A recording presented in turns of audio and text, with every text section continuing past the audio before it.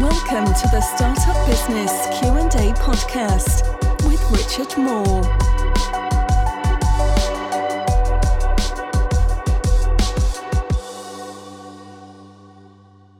Episode 184, a little bit later. It's a bit of a late show today.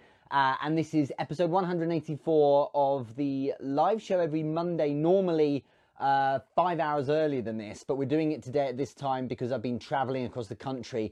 I did dabble with the idea of having like a pre-recorded one, but in the end I thought, why don't I just do it a bit later? The world will keep turning if I have a later one, I'm sure. So let's see how it goes. What it means, of course, is that those who typically are team replay, they get to watch late. They got to watch, typically later on in the day. They can watch it first, firsthand as it happens right now. So I'm really excited about that. So those on the West Coast, those on Mountain Time, you get to join in for once rather than watch the replay when everyone's kind of already been involved in themselves. So hello to everyone on LinkedIn. Hello everyone on Facebook. Hello everyone on Instagram as well. Watching you all pile into the platforms right now. I'm just doing a bit of housekeeping on Facebook. So the topic today is an AMA. It's literally ask me anything. You can jump in with any questions you like. I've got a bunch of questions from you already, so thank you very much, those of you who sent that. Hello to Christian Della Rosa 1 on Instagram. Hello also We Run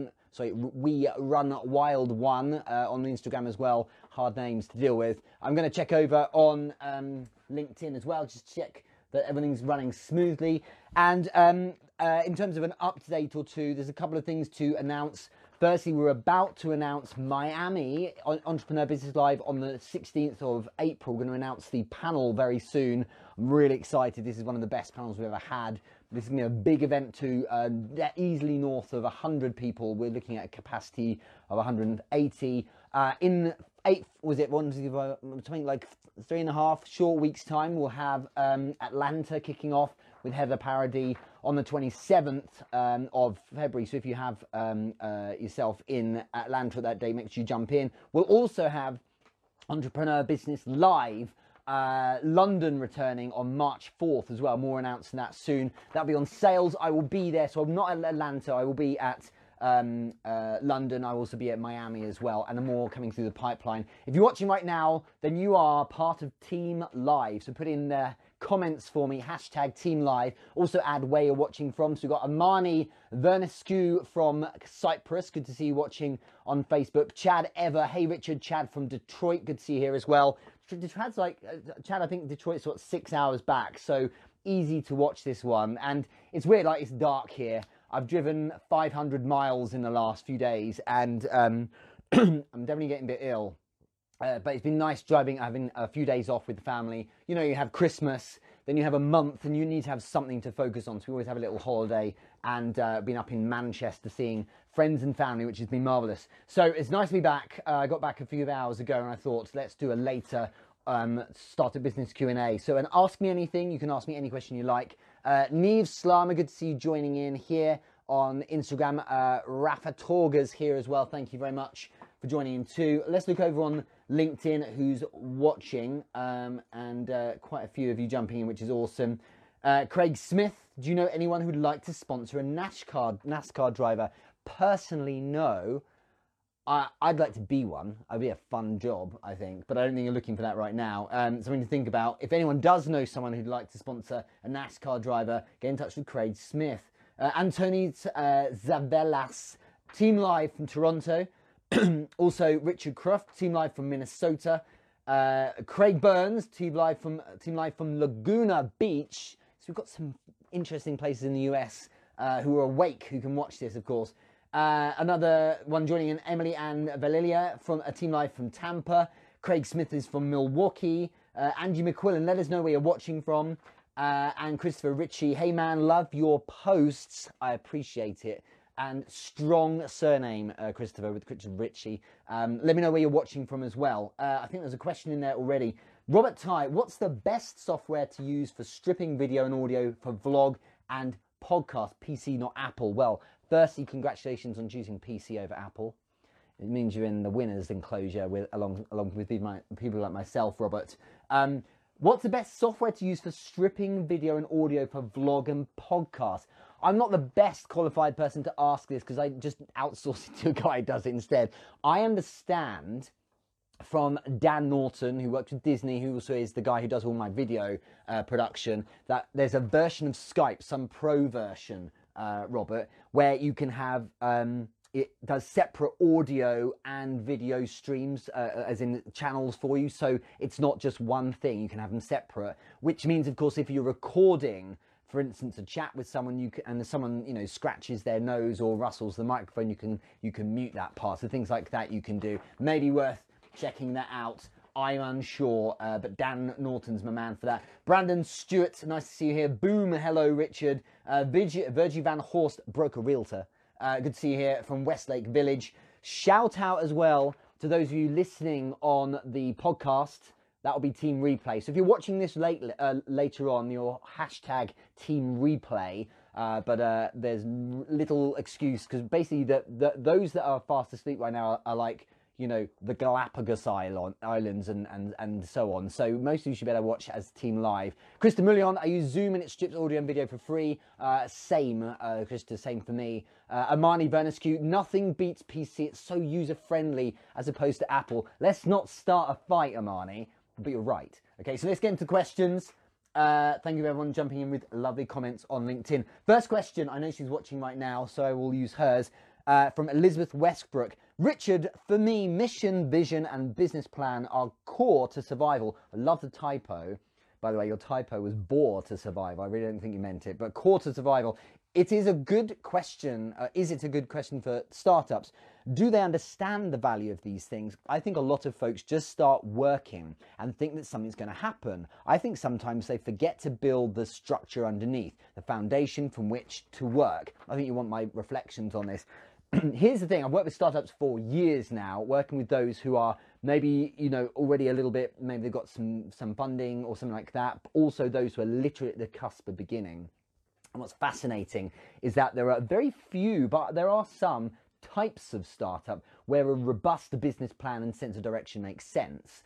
I do say without question that it makes sense to have some general kind of sense of direction about what you're doing. So milestones and objectives are a reasonably good way of going, but be clear that if you spend the first hours, days of your startup building your business plan, you're potentially into trouble there, because you've not done anything practical yet. And invariably, so almost always, my experience with startups is that they tend to need to be agile, because stuff's going to happen and no business plan is ever followed entirely unless you're very good at building redundancy in. So there is a little bit of balance required here, Elizabeth, and I think it's an interesting question you bring up. You can totally overdo business plans and missions and things like mission statements and so on. It's intelligent to get down, you know, what your values are, what your main ethos is, things like, you know, what's the essence of your business? So what's the crucial part that's going to give you integrity? And remember that as your start point. I posted about this day before last on LinkedIn, the crucial part of having a sense of what your culture is going to look like and sticking to that when you have decisions and so on. But the truth is, within 2-3 weeks, stuff changes so fast, and there are curveballs all the time, which is part of the exhilarating thrill of running a startup, is that you have all these things being thrown at you. And often you find that the business plan's great on paper, but reality is a different kettle of fish. So for those that are very experienced with doing it, there is value in running a business plan, probably. And the irony is that those who don't have much experience should have a sense of direction, as in, let's try and achieve these milestones in this amount of time, but be prepared that almost definitely it will be wrong. It doesn't mean it shouldn't be done, because you need some sense of direction. The huge error, and as Elizabeth has rightly alluded, is that a lot of startups will begin with no sense of direction and just kind of hope that things work out. It's certainly not a good way of doing things. Like, what are you trying to achieve? Why are you wanting to do it? One of the most cliche things people love to say is, what's your why? And it's good to have a sense of why are you bothering in the first place? What's the point of this whole thing? In, you know, why are you building it? What's the real core belief you hold that's making you want to run this business in the first place? And it's not money, it goes deeper. When you have that down, it can give you a sense of direction, And then it's a case of, what do we want to achieve here in the first 3 months and so on? Make sure you go big, make sure you're ambitious and push yourself and so on. But it's crucial to remember that that plan will typically be wrong. Why? Because you don't tend to know how things are going to work out. But it is good to give you a general sense of direction, okay? So if I didn't have sat nav today coming, driving up the country, if I didn't have any kind of maps, I would know loosely, at least, this is a good analogy, I suppose, loosely at least that I need to go north. And I could work it out from road signs, right? I could kind of work that out. But if I overdid the planning, stuff goes wrong. Roadworks, crashes, I need to brake because I need to go for, a coffee halfway or something like that. So there's always going to be stuff thrown against you. So it's an interesting one. Let us know what you think about startups. Should they have a business plan? I feel they should have a general sense of direction. Too much business planning is the world of the over planner and not the action taker. This is why I'm very, very cautious here, because for those that like to procrastinate, to suggest that they do a business plan is another excuse to not take action. Okay, so you should have a sense of direction. What's the point of what you're doing? But depending on the business, obviously, for many, they need to get on with it, and it needs to be as simple as engage with people and sell your minimum viable product for a bit, and then get the ball rolling, because what you're doing there is getting product into hands, you're getting market feedback as well, and then you'll move to a place where you're like, do you know what, we can feel if we need an iteration here, or we can feel if we're on the right kind of general direction. Now, what does the next 3 months need to look like? So sometimes you need to play on the pitch a bit before you have more of a tight sense of direction. This is about agility through action. Is a really important way to start with startups, but that's not for everyone, in the sense that not every business should have that approach. The difficult thing here is that some people naturally love to jump in and take action, and some extreme versions of those types of character end up having trouble because they're jumping around too much, and they need to kind of give themselves some routine. So again, a general sense of direction.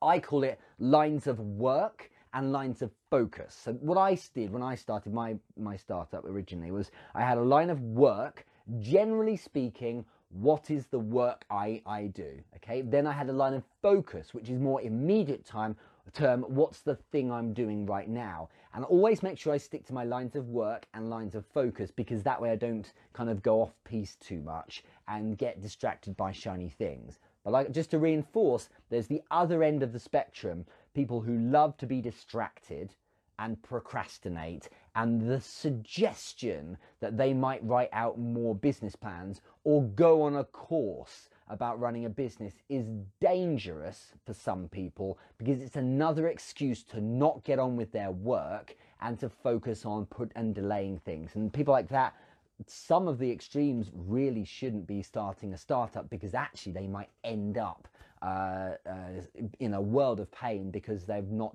taken any action. It's a very difficult question to answer, and that's why I've tried to be balanced there. But in the main, what I've found is that those that plan too much are the ones who actually don't want to take action. They're using it as an excuse. I feel that a general sense of direction, so something loosely akin to a business plan, makes sense, but expecting to know what's going to happen in the next weeks and months is nigh on stupid, because too many things will happen. Ian Tisco here on Facebook has said, I agree loosely, depending on how lost they might be and how long the trip is. Quite right. So it depends on so many different variables here, which is why having something of a guide, coach or mentor to generally nudge in the right direction to begin with, I think is a very good approach. But I would say that, wouldn't I? Because it's the kind of thing I do. Okay, let's check over on LinkedIn. Elizabeth Westbrook has added, very true for procrastinators, at least have a sketch. I agree. Some kind of spider diagram at least. Richard Cruft, the forklift operator, said, I have an invention. I wasn't sure how to develop it. I submitted the idea to a company named Davidson. They specialize in the process. I'm questioning if this was the right thing to do. What people should I try to get involved in the process? Difficult, Richard, because it depends on how much you want to be involved and what your skill set is. There's a really good book by a guy called William Salman, I think it is, Sahlman, and he wrote a book called Managing Oneself. It's like a pamphlet of 50 pages, really quick. It's a really good book at making the point that you need to be aware of what your strengths are and your weaknesses and stick to your strengths. And it lends itself to this idea that if you've got the idea, it doesn't mean you should run everything. It might be that you need a commercial guy. It might be that you need a CTO. You've got the idea, but you need someone to build the thing, right? And so on. So it might be that you need to get some people on board to help you out. The question really for you is, what are you good at? Some people are good at conceptualizing and ideation, and it stops there. Some people are great at selling. My wife, for example, and I were talking about this morning, she's amazing at organization. She says if something is color coded, if something needs organizing, if I need to like organize receipts or put things into files, that I'm in heaven, she said. But she's a lawyer, and we're very different in that respect. So it's the things she's into are kind of different. Okay, so what are you good at? That's the question. And then what do you need to therefore complement you? Few people are awesome at everything. Okay. So it's important to bear that in mind. Ian Tisker's added Peter Drucker. It might have been Peter Drucker. I don't think it was. But I may be wrong. But it's a book called Managing Oneself. Thank you. That's a really good point there. Let's move on to the next question. It's an AMA today. Ask me anything. It's a bit of a later one. So this is a little bit of a test as well. The reason why it's late by 5 hours is because I was driving down the country with the family. And obviously I wasn't going to do no Q&A. That'd be absurd. So and this week is 3.5 years. So thank you. That's closing on 1,500 questions we've answered in 184 live shows every week now. So obviously I wasn't going to drop the ball because we're so consistent with this. I was going to pre-record something, but I was like, just do it later, it'll be fine. And it's nice because it means that it's not 5 o'clock in the morning West Coast. It's actually a palpable a bunch of you who are actually watching because you're up and out of bed. So that's awesome. Gerline herself. I want to shout out Gerline's on the team. She's one of the admins for the Entrepreneur Business Group on Facebook. So if you're not part of the group, there's 4,200 people in that. It's been running since 2015. All of the Entrepreneur Business Live events stream for free in the free group, so it's absurd to miss it. Atlanta, 27th of February, run by Heather Parody. Joy McAdams is going to be speaking there. You know, you've got Randall Blizzard, you've got Joel Pilgard. They're all going to be there, and Heather Parody running it. You get to watch the speakers for free in the group. It's absurd to not join it. And Gerline's one of the admins who helps with that. It's her birthday today, so on LinkedIn, Facebook and Instagram, can you post happy birthday in the comments? And yes, you can use emojis if you choose. Happy birthday, Gerline. Here's your question. And by the way, in Instagram, she's Rejection Warrior because she focuses on handling rejection as one of her services. She's over in Seattle, so she can actually watch it today because it's a sensible hour for you. So I hope you appreciate that on your birthday as a gift from me. Gerline has asked, Richard, I need ideas for my website banner image. Many of my favorite personal brand websites have the person speaking on stage or something. I don't have such social proof, so I don't know what type of photos to get professionally taken. If you have one professional photo taken, it should be a headshot. Obviously you need more than that ideally, but if you have a headshot, it's a good start. Headshots should be your face, just your face. Okay, not you a million miles away, a face and maybe shoulders, so that people when they meet you know what you look like. If it is part of your brand to wear Casey Neistat style shades, well then fine. If it is part of your brand to have something on your head, then fine. But otherwise have a headshot. It's helpful and useful. It's practical for those who are seeing you. Someone once told me, I think it was Lila Smith, who's awesome at thinking of these kind of things too. She said banner images and a kind of cover images for websites, especially banner images, because she was talking about the cover image or background image for LinkedIn. She said it should reflect what you want people to pay you for. And I said, and I really agree with that. And my view on it, there's a direct parallel here, Gerline. If you look at the background image on LinkedIn, you've got your headshot already. That's your profile pic. It should never be a company logo. It should be your profile pic of your face. The background, you should almost set yourself a challenge. Imagine I wasn't allowed to use words. What would I have to describe what I do through images? So if I'm a photographer, well then cameras and stuff like that, right? But the nice thing is you can, through whatever artwork package or app you're going to use, you can use text. So put in there a little bit about what you do. Calls to action are a good idea too. This is if it's a LinkedIn cover image. So you can have things like, you know, follow me, or I do this for these. A good way of putting it is like, I achieve this outcome for these people, or sets of people, so your target audience, using this service. Okay, so you could say, I generate business leads for startup business owners using video content, if that's what you do. So you're giving them a very tight clarity on what it is you offer. Now, you're talking here specifically for a website banner image. So what I think you're talking about here is something along the top, or perhaps even your homepage. If you don't have you speaking, then have a headshot and then surround it, in my opinion, surround it by things that suggest the kind of stuff you do. If you are a professional speaker, or rather if you are planning to be and you have no photos of you speaking, well then you need to do some gigs. I know you don't, Gillian, so I can say this, but you know, you need to go and do some gigs, go and speak for free. People do it all the time. If no one will have you, so organize your own event. Seth Godin famously said it. It's like, if you want to have a TED talk and no one's invited you to do a TED talk, so just organize your own event. Why does it have to be a TED talk? It doesn't matter, right? So organize event in a month from now, tell everyone about it, get 8 people in the room and a photographer, and get photos of you, doing a talk, and there you go, there's your first one. So these things could be generated quite easily. But for you, headshot and images of stuff that suggest what it is you do and want people to pay you for. That's a good start, in my opinion. It's not my space entirely, but that's what I would do because that's intuitive and obvious. So hopefully that helps. And you just commented here on Facebook. Thanks for the shout out. Watching this live is a great birthday present. How about that?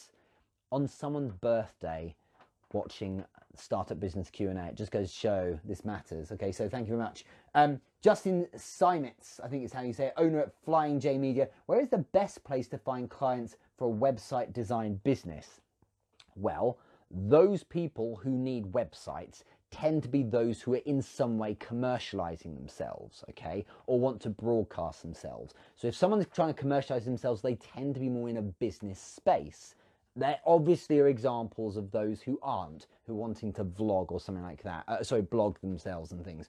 So I would say naturally it makes sense to engage with people on LinkedIn, Justin, because they tend to be more in a business space. So you're looking there for maybe groups where it's people who are starting out as business owners. Another idea, something I've done a lot in the past, is use advanced search on Twitter.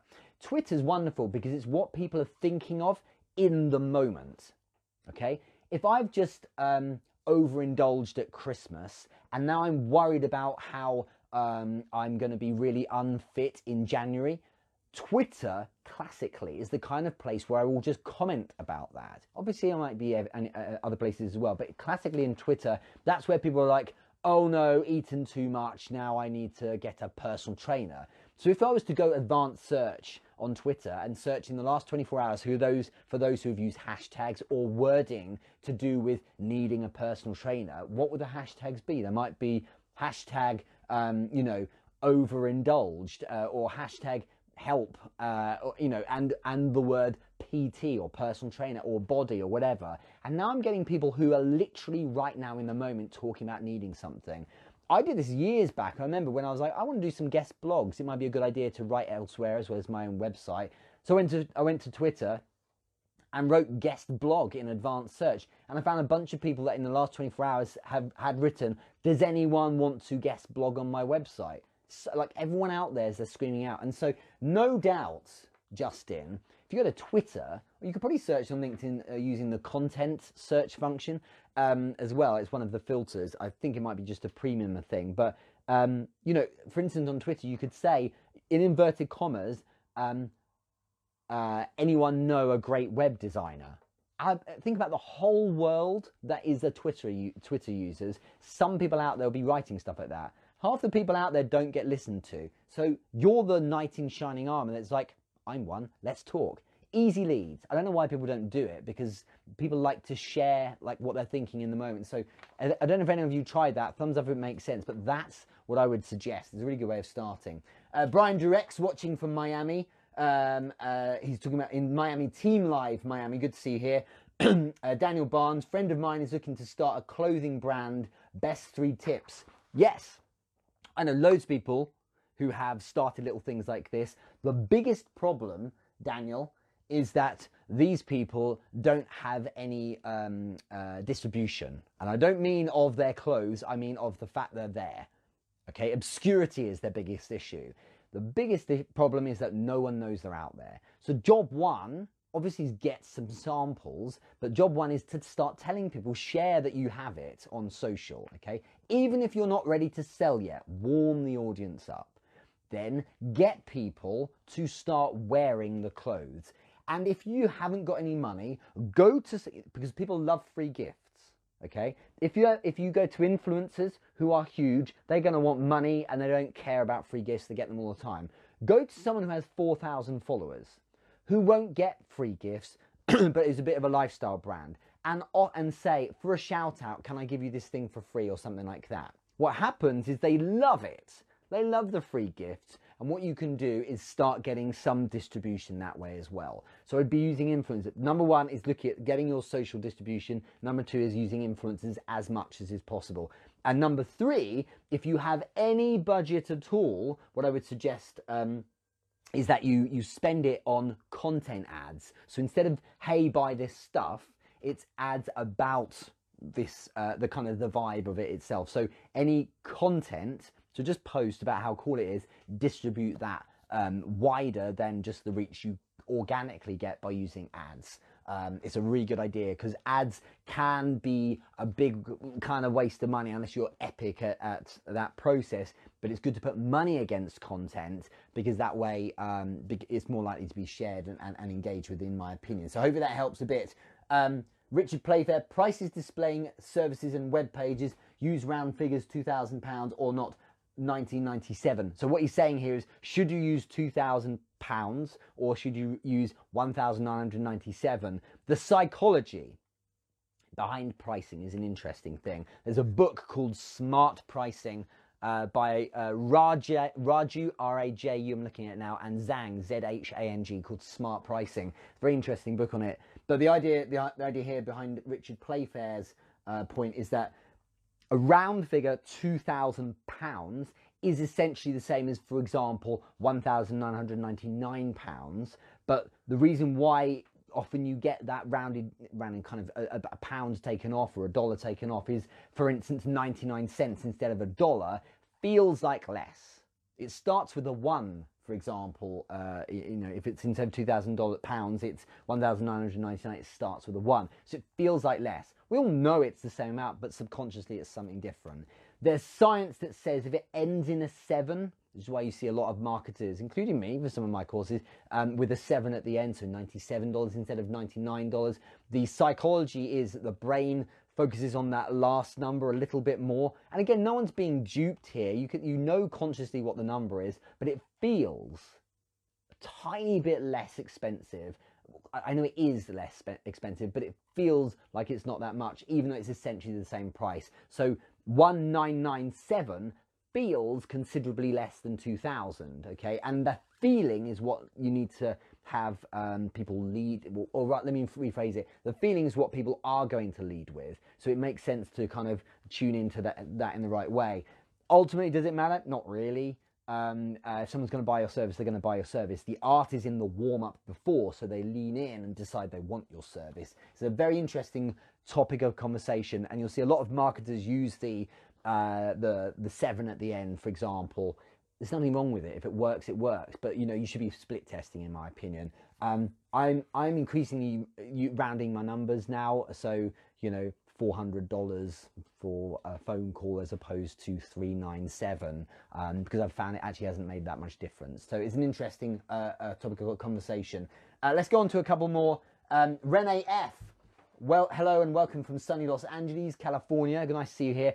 Everyone who's watching right now, if you just joined in, This is obviously a bit later, and it means that West Coast can join in. So put in your comments for me now where you're watching from, so what city you're in, and hashtag team live if you're watching live. If you're watching later, then hashtag team replay. And it'll be interesting to see who's been able to watch live from the West Coast. Next question, and thanks so much, Gerline. Happy birthday to you. Brandon Stewart, who I think is watching on LinkedIn right now. We've got LinkedIn, Facebook, and Instagram. Has asked, I'd like to know your top 3 business books and why they are your favourites. Let's all do this, because this is a really good idea, because so many people can put new books in that we don't know about. So if you have a top 3 books in business, stick them in the comments here. I'm going to give you 4, because it's my show, but also going to give you 4, because there's an additional book I want to give you, Brandon, that isn't a business book, but I think it's an important one. So firstly, the first 3, I would say, my favourite biography, you've got to excuse my coughing, I'm a bit hoarse at the moment from air conditioning in a hotel up in the north. So first book without question, my favourite biography is Shoe Dog by Phil Knight of Nike fame. The reason why, you've asked for why, is because it shows how at the end, when there's the IPO and they become very, very rich, it's the climb that they enjoyed the most. And he said, and I think he said something like, and I felt nothing different when I suddenly made all this money through the IPO. I, in fact, just wished I could have done it all over again. So it really is an important book for recognizing that. But it's just such a great story about the guy's grind, taking the athletic spikes, this is in the 70s, and selling them out of the boot of his car, wearing them to athletic meets, really embodying it, doing what was needed. It's a really great book. He's such a good guy. Second one is it's already a classic. It's a great book.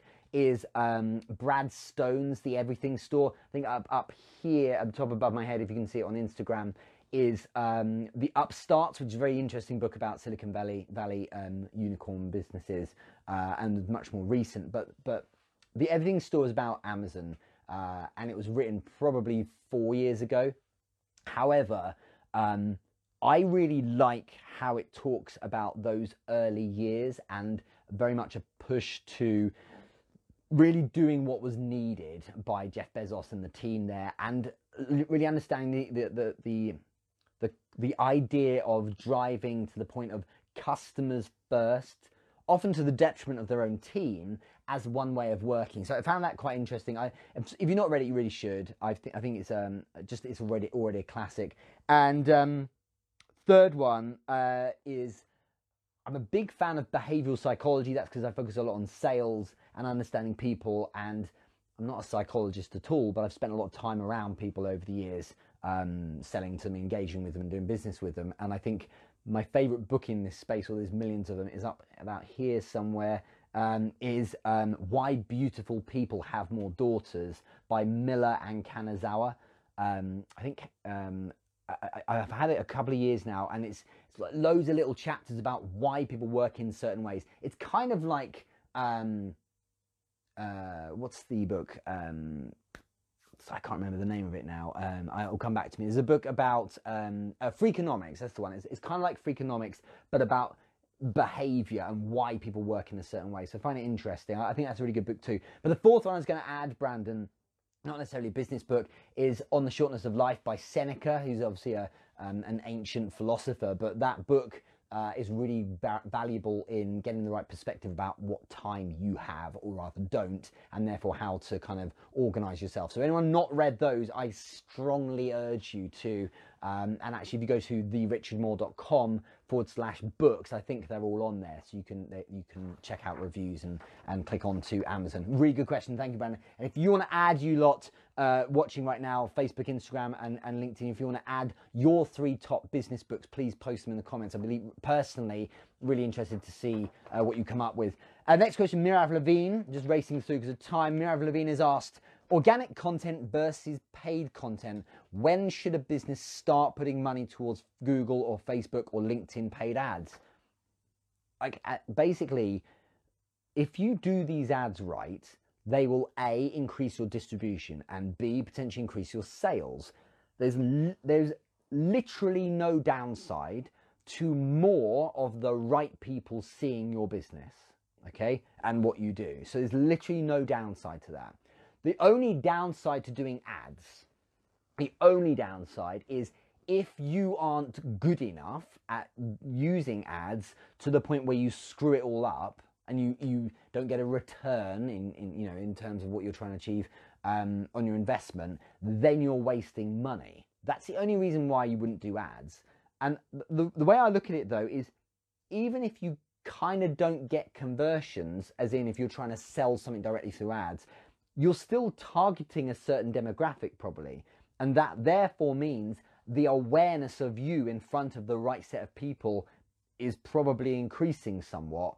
And so even then there's a win, in my opinion. My way of looking at this is that there is only upside with doing ads, because it allows you to tap into this amazing database of people on all the platforms you run ads in. So use them. To answer your question directly, when should a business start putting money towards them? When you can afford to, and you don't have to spend much. You can spend $10 a day, and these platforms are falling over themselves to give you like free 20 quid, to kick off for a month kind of incentives. So jump in and use them, because I think, if you've got a great piece of content, why wouldn't you distribute it and get more people aware of you? Because in terms of the sales approach and the funnel, if you like, top of funnel is content, really, is a really good place to get the volume of people looking at it. And sure, organic, strong, but why wouldn't you pay a little bit and get it in front of the right set of people? That really makes a difference. So I would say use it right away, and you could probably afford a little bit of money here and there, but don't expect it to suddenly change your world. And my experience with ads is that even the best people always are rightly saying, look, this takes a bit of time to warm up. Okay, it takes a bit of time to get the right people looking at you. And don't expect suddenly to not have to do any work and you just be rolling in cash. It tends to not convert so well. But I do think ads, as in money, against content and value-based posts, as opposed to, hey, buy my thing kind of post, are far better in terms of use of money, in my opinion. It's a good question. Emily and Valilia, and also Jedi Hill, have both asked similar questions, but Emily's is, please share your expertise in social proof. And social proof is an example of someone else saying or vouching for you and saying this is good. So testimonials is a good example of social proof. How does a startup acquire it without starving, or is ramen soup simply a part of startup life? Look, first gigs for free. Nothing wrong with that. There's nothing wrong. And it's so much. It's hilarious. People are being so noble about absolutely not working for free. Sorry. If you're not world class instantly and you need someone to already to kind of give you testimonial and you're good enough, so offer it for free. If you can't, another way of looking at it is, if you can't get paid work, don't sit there stubbornly waiting for paid work. Do some pro bono, because then you'll get some return. And the return is simple. Work for someone for 2 weeks for free and stipulate that at the end of the 2 weeks, however it goes, two things happen. One, you get a testimonial. There's your social proof. And two, you have a discussion to explore how it would look if you work together as paid. And that's the best way of working when you can't get a client to start with. And the reason why is, if you're good enough, then you'll get what you deserve. As in, if you're good enough, then someone won't be able to live without you. This is how I started my consulting. A couple of people, I was like, I'll just do it for free then. And then after 2 weeks, they're like, yes, I can't live without you. Let's jump in and you've changed me enough. Let's continue the coaching. And they're happy to give me a testimonial. If I was crap, well, then I don't deserve paid work. And I don't deserve testimonial worth posting. Simple as that. So I need to up my game or pivot to something I'm better at. I think that's totally reasonable. So that's my opinion on that. I think it's, like I say, if you deserve it, people will pay you. And if you deserve it, you'll get a testimonial. But if you simply can't, get any kind of social proof, testimonial for free work can work. But there's nothing wrong with going to friends and family and saying, on LinkedIn, for example, could you write me a recommendation and vouch for my character? Because people haven't worked with you before, fine. But you know what I'm like. If you think I'm a good dude, would you write about that? At least it's something. I think one thing to be aware of is that testimonials aren't the be-all, end-all. Your ability to convey that you're good at what you do matters a lot. Testimonials help because ultimately referrals from other people, oh, you've got to check out Richard, he's really good at this thing. It's wonderful because then you get inbounds. That just makes life a little easier. But you know, you can run a business without it, without question, okay? And that's a fact. You just got to remember that it's not an excuse. If you're not getting any love, you need to sometimes try a bit harder with your selling, okay? It's not the reason why you're, typically, if you don't have testimonials or any social proof, it is not the reason always why you can't get any business. Often it's you're not trying enough to pitch new people, for example. A similar question here, but slightly different. Jedi Hill out of Facebook has asked, how do you position yourself as an expert when you don't have testimonials? Let's be clear, I've done this one before. Expert is a subjective term, it is a perspective that people have of you. For some, you are an expert, for others, you are not. For some, as CTO and engineer and like chief engineer for SpaceX, Elon Musk is an expert in rocket science. For others, like those who like are gods of rocket science, he's not. Okay, so it's an expert. Expert is a subjective thing. To my young daughters, I'm an expert at playing guitar. To almost anyone on the planet who knows how to play guitar, I am absolutely not an expert in playing guitar, for example. So it's a similar kind of thing. It's perspective, and it's a relative term based on the kind of the perception of the person who is observing you. So let's look at this question again. How do you position yourself as an expert when you don't have testimonials? I said all this about the definition of expert because the best thing to do, forget testimonials, is just share. So my articulation of some of the answers to these questions each week in these live shows, some people will roll their eyes and go, he has no idea what he's talking about. Cool.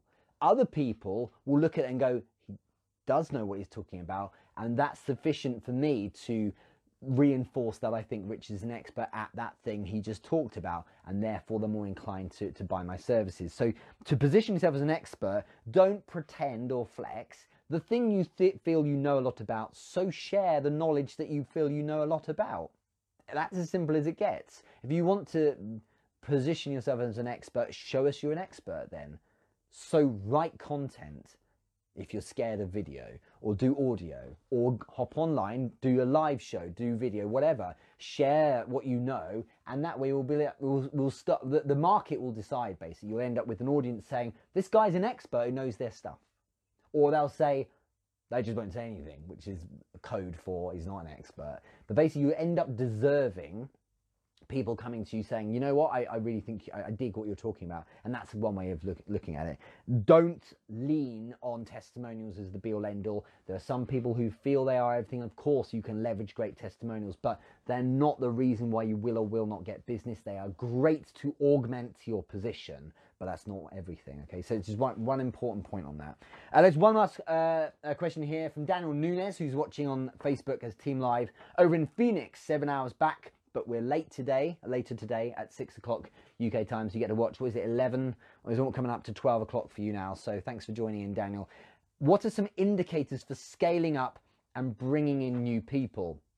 This one's really simple in my opinion, because obviously every business is different. But if you need them, and if you can, then bring in new people. If you need, I've said need, not want. If you need new people, and if you can hire or pay, you know, a freelancer or Upwork, whatever, to do it, then do it. Because time is obviously important to you. If you can automate and outsource, you should, especially those things you don't need to be working on, to make sure that you're focusing on the thing you do best. Okay? Don't take yourself entirely out of the equation. You should do the stuff you do really best. That's your strength. You know, maybe it's being the people person. Maybe it's the sales guy. Maybe it's actually something in the back office and having someone else out front. Okay, whatever it is, you need to focus on that so other people can look after other things. So if you need them and if you can, then it is the right time. But being clear here, because some people want someone to help them for a number of reasons, and I know some people who will get, for example, a virtual assistant to flex as in to show off that they have a virtual assistant. I've seen it so much, and it's astonishing how much a lot of people don't need a virtual assistant. And sure, it saves them a bit of time here and there, but when they don't have anything for that virtual assistant to do, they don't need a virtual assistant. I know some people who have got one because they get to say, oh, I'll just get my assistant to do this. And it's like, what is this? You're showing off, basically. There's no need for it. So is it an interesting thing? Bringing on new people should be you saying, getting a piece of paper and writing down, like, what are the things I do each week? What are the hats I wear, the tasks I need to be done? And I need to make sure that gets covered. Really good example, I mentioned him recently in a post last week, is Dan Norton, who looks after the team who does the video production. That gets outsourced. I can do it. I'm all right at it. I even enjoy it. However, it takes forever. It doesn't take forever when you get someone else to do it who has all the kit and is really good. And if he has a headache, it's his problem. He gets paid to do that side, and that's what he's an expert at. So I needed it. I kind of wanted it, but I needed it because it was a big old bottleneck in getting things done, because I massively was getting like, I haven't the time. Mona Nairi is a great example as well, who, amongst a few others, who has really saved me a lot of time. We have a weekly newsletter, therichardmoore.com/newsletter. It goes out a bit later on today. The newsletter is all of the latest goings on in the marketing and business and digital marketing space and social media space, all the latest developments, plus a digest of some of my latest content. It's really a great thing to jump into. It's free. And she's the key researcher behind that. And she also does a number of other things with me with Instagram. And that's all a time saver. I really needed this person. She's very reliable and amazing what she does. And and I could, of course, so I paid. Obviously, if you can't afford it, you know, you gotta go cover all the bases. That's the hard thing about a startup. You kind of have to wear all the hats to begin with. But as soon as you can, if it's an area you need help with, and if you can afford it, you probably should, is my opinion. But I'm a go early, action takey kind of person, so that's my point of view. But that's the point of this show, right? So that's what I would suggest. Hope that helps a bit. But there's one last question that came through from Instagram from Lula Row Lose Pile, which is, do you sport? Yes, I think what she means is, do I do exercise? So I used to be big in Taekwondo, and that was my thing. I used to teach that, and this isn't asking anything show, I suppose. You can ask me stuff like this. I used to train Taekwondo each week. I got to 4th Dan. I was an instructor, had my own clubs. But I stopped in 2018 because I rolled out Entrepreneur Business Live, needed the space. I gym 3 times a week. Thank you to Adam Mosley Fitness. He's my personal trainer, and has actually been a bit of a good nutritionist. That he's really made a difference to my I haven't shouted out him enough for that, to be honest. So Adam Mosley's been the reason why I certainly got a lot fitter and healthier in the past year or so. So gym 3 times a week. I also had picked up squash last week for the first time, so I'm doing very well. I'm not too achy. And I run as well. I'm a marathon runner, but I haven't done one for a while. So I've done that for a little. I run typically once a week for like an hour or so outside, not a treadmill kind of guy. So thank you. Good questions. Let's see if there's anything I missed over on LinkedIn. Carolina Mankowski from Florida. Hello. Max Schrubring. Hi there. Greasy Ruth, Richard Moore, I'm so glad you brought this topic. I don't know which one you're talking about, but whatever one it is, I'm pleased that you're pleased. Renee F, hi Mauricio B, and so on. And there's some great books being put in there as well. So those of you just joining late, put in the comments top 3 business books. Mine were Phil Knight's Shoe Dog, Brad Stone's The Everything Store, and what was the other one? Oh yeah, and Miller and Kanazawa's Why Beautiful People Have More Daughters. If you need to know, yes, I have 2 daughters, so what does that say about me, right? Thank you very much, everyone who's watching today. It's a bit later, having the Q&A. Let me know, what do you think? Should there be a Q&A later on a Monday? I will make the executive decision in the end. I kind of like doing it at 1 o'clock UK time, but I appreciate that is 5 a.m. West Coast. But like, get up, guys. What's wrong with you? It's Monday, you know. But equally, I appreciate, you know, whatever it is, 10 a.m. is probably a little bit more attractive to you. So let me know in the comments. Thank you for watching the questions. So thank you to everyone who asked questions online. I've forgotten probably already. But Daniel, Jedi, Emily, Mirav, Brandon, Gurleen, happy birthday to you. And Elizabeth as well, and I'll catch you all really soon. Thank you to those who are watching on Instagram, and the replay on IGTV will be up very soon. Thank you. See you later.